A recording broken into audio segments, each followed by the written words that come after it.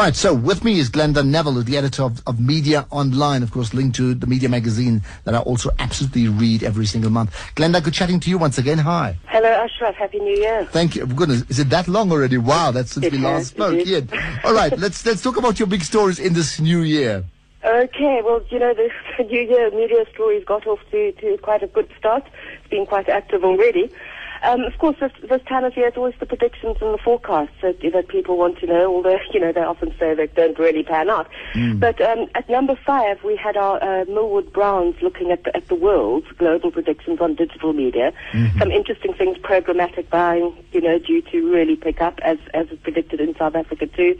Second screen thinking, looking at data, again, not such much big data anymore as intelligent data. Maybe have a smaller data set with somebody really clever interpreting it for you.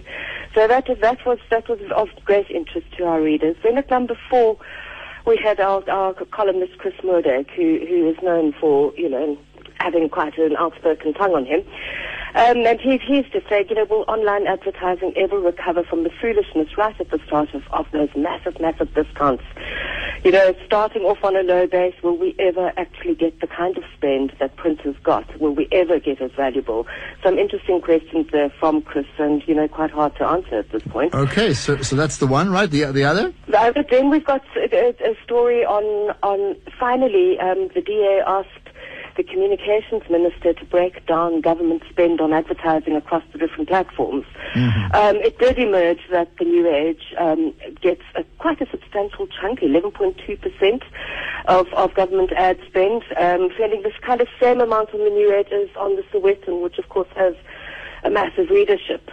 But what I found most interesting about that was the PDF document that we've got embedded in the story, which actually breaks down every single channel, every single newspaper, magazine, and how much government spends on it. So that's a great little piece for anybody who... Well, I'll tell you what, we may just want to pick it up as a more detailed story next week. I think that'll be great. But you're going to tweet that to me, I know that, right? Yeah, absolutely. Right, number 3. Then number 3, Chris Murdoch again. Chris having a chat today, he's talking about free speech, and, as everyone knows, huge topic. Basically saying, let everybody say what they want, and maybe we'll build up our tolerance levels too. It's firmly tongue-in-cheek, but as always with Chris making a very strong point. Do we just keep on trashing each other until we all just go, oh, God, there they go again?